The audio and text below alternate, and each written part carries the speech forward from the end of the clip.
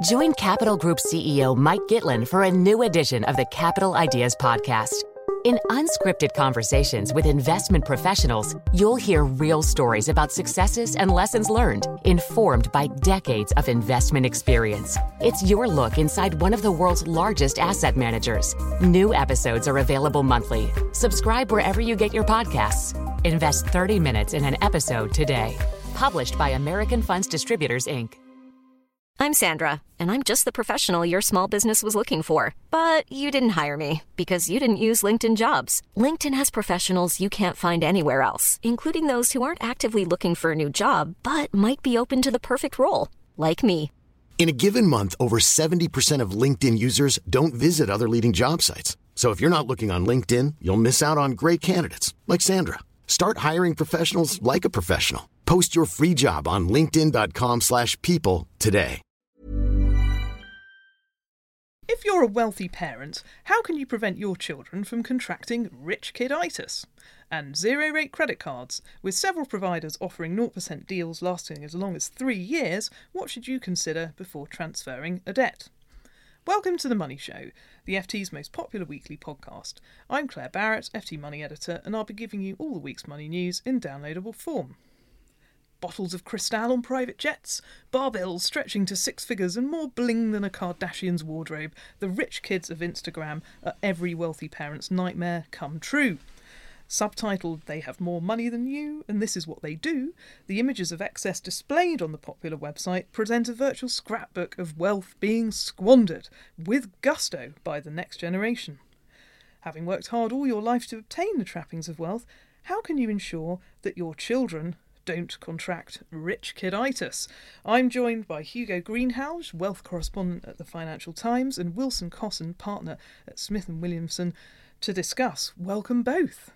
Thank you. Firstly, Hugo, tell us in your own words about the quandary successful parents find themselves in when it comes to rich kiditis. Well, I have to say, first of all, it's very much a quandary that we'd all like to find ourselves in, quite frankly. But the problem is that how can you ensure that your success, your achievements, the money you've made, doesn't ruin your children's lives? We all hear kind of stories of kids coming into their trust funds at age 18, blowing it on a Porsche, getting wrapped up in alcohol or drug problems. So the point is, how can you sensibly and responsibly pass on your money to the next generation, again, without ensuring that they will have a reason to find a job?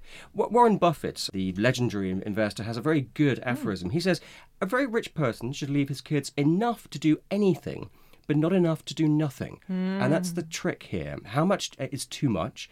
And how much is too little? You don't want to be stingy. You want your children to have a better life, perhaps, than you did when you were growing up and you were struggling to make your first million. But you don't want to ruin their lives by giving them the idea that they can do anything they want, so they decide to do nothing. Well, at this point, I'm going to bring in Wilson. Now, how common an issue is this for you and your clients when you're discussing inheritance matters? I think it's common for anybody who advises wealthy private clients, and it's long been a common issue that if you go back over a long time, you would have looked at family estates, family companies. How do you ensure that one, or the children aren't spoiled by the wealth they generate, and that they continue to exist as business entities?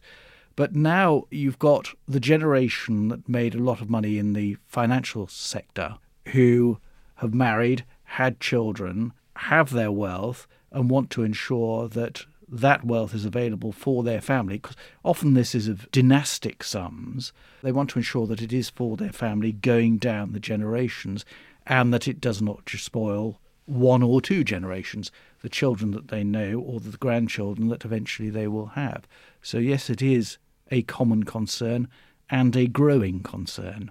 Now, as a professional, you might advise families in that situation to consider a family trust structure, as this can give you as a parent some kind of control and authority over how much the child might receive when and at what age they might be when they receive it. What kind of things would you advise? Yes, I would agree that the family trust is the best proven, historically, vehicle for passing wealth down from one generation to another. I think that the real problem that we have in the trust world now is that we are victims of the way that in which they were sold 20 or 30 years ago.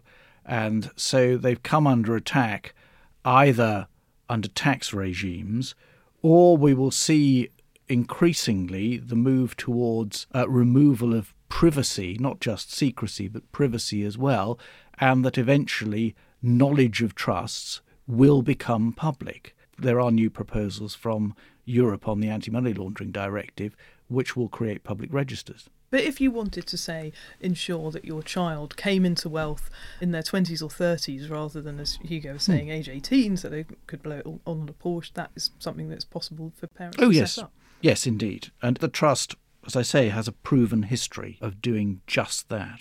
And what other kind of tax considerations do parents need to bear in mind when they're planning their estates? Well, clearly, the big change that came 10 years ago was that a gift into trust became chargeable per se. So there is a large hit when you set one up, a 20% hit. I would love to have a situation where trusts were completely tax neutral, so no benefit, no adverse consequences, and I would hope that eventually that holy grail will be reached. But at the moment, the taxation of trusts is more complex than it should be. So when you are setting up a trust, it's not just a case of setting up this vehicle, but ensuring that you have the right trustees in place who are an appropriate mixture of, if you like, the experienced technical expert who can deal with changes to tax regimes, because in this country, sadly, we don't have a stable tax regime, but also are the fatherly or uncle-like figures who will fulfil the traditional grim-visaged role of the trustee, whose principal job is to say no. Yes, to request for the wealth to be spent on goodness knows what. And finally, returning to Hugo, lots of the commentators that you've spoken to in this article have tried to instill financial values in their children above spending all of them on Bolly and Ferraris. Tell us some of the techniques that you've heard about for achieving that. Yes, it's interesting because what you have is parents wanting to instill not just a sense of what money means, but also a sense of the values of common upbringings, of kind of being brought up like other people, basically. There's a very famous example of Brooklyn Beckham, who was packed off to a coffee shop by his parents, David Beckham and Victoria Beckham, to learn not just how to become a barista, but also to learn about, well, what money means, what pocket money means. And there are lots of those examples. I mean, we talked to quite a few people for the sake of the piece who said that one of the ways that they've been doing this is not only to get their kids to out, over summer jobs, but also to bring them into the money at a much earlier age, to get them involved in things like philanthropy, for example. So therefore they have an understanding of not just what the money is there for, but what they can do for it, both for good and for other people, not just themselves. Well, very interesting stuff there. Thanks very much to Wilson Cotton, partner at Smith & Williamson, and Hugo Greenhalgh, our wealth correspondent. You can read Hugo's feature, How to Prevent Your Children from Contracting Rich Kiditis, from this Friday online at ft.com/money, or in the weekend newspaper this Saturday. Interest rates may be falling in the UK, but for those of us with credit card debt, this is not going to be reflected in our bills. However, a record number of zero-rate balance transfer deals are now available, some lasting longer than 3 years. But what should you know before taking one out? Lindsay Cook, the FT's Money Mentor columnist, joins me now in the studio and has written all about this issue this week. Lindsay, welcome to The Money Show. Good morning. Let's assume I've got a big credit card debt and I get a zero rate offer through the post or online from one of the big credit card companies. What should I do? Well, it depends. If it's your current card issuer who offers you terms, you are in danger of incurring big costs because you transfer over another debt into your credit card, but you keep on spending. And whereas you've probably not incurred interest before, you now incur interest on every single thing you spend from the day you spend it. The CMA report last week indicated that 19% of credit card customers who paid interest weren't expecting to, and I suspect a lot of those were people who'd taken out zero interest cards and had not read all the terms. Now, typically when you get an interest rate deal like this, the word zero is the one that sticks in the mind, but there is obviously a cost for transferring that debt because you're levied, a charge will be levied on the balance that you're transferring. Absolutely, and they can be as low as 1.5% but as high as 4%. That will vary depending on how much you need the money. If you want the loan, they will charge you more. They probably won't even give you the full 40 months that they've been offering. They may only, if you want to transfer 3,000, they may say, we'll transfer 1,500 for 20 months. Now, there the danger is, do you say, I'm not going to do that, and flounce off? Then you don't have the means to do it. You've got a search on your credit record and they stay on for roughly a year. So the next person you ask for a zero credit transfer will know you need the money. And that's not the only charge that people should look out for. If you've transferred to one of these zero rate deals, theoretically on the debt that you've passed over you won't have to pay any more interest, but you could pay more interest if you forget to make a repayment, for example. Oh, if you forget to make a repayment, that is curtains, because the chances are they will cancel the zero interest, 0% charge, and suddenly it could be costing you more than 30%, whereas previously you'd pay a much lower level. You've got to be absolutely squeaky clean with one of these cards. You've got to be really disciplined. If you go, I've known people use them successfully. They have transferred, they've not spent on the cards, they've actually cut the card up when they got it, not spent on the card, paid off the full amount by the date that it's due, and then that's marvellous. But very few people can achieve that. Yes, well, certainly you have to be very organised, and you could start by reading Lindsay's column on this issue, What You Should Know Before Taking Out a Zero Rate Credit Card Deal, in the Money section this week, available on ft.com/money now. The Money Show will be going off on its annual summer break for the next 2 weeks, but rest assured we will be back again from Thursday the 1st of September, bringing you the best of the week's money news. Until then, that's it from The Money Show. Goodbye.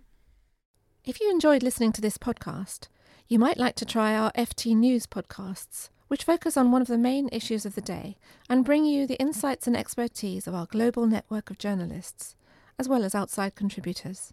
You can download these at ft.com/podcasts most days of the week.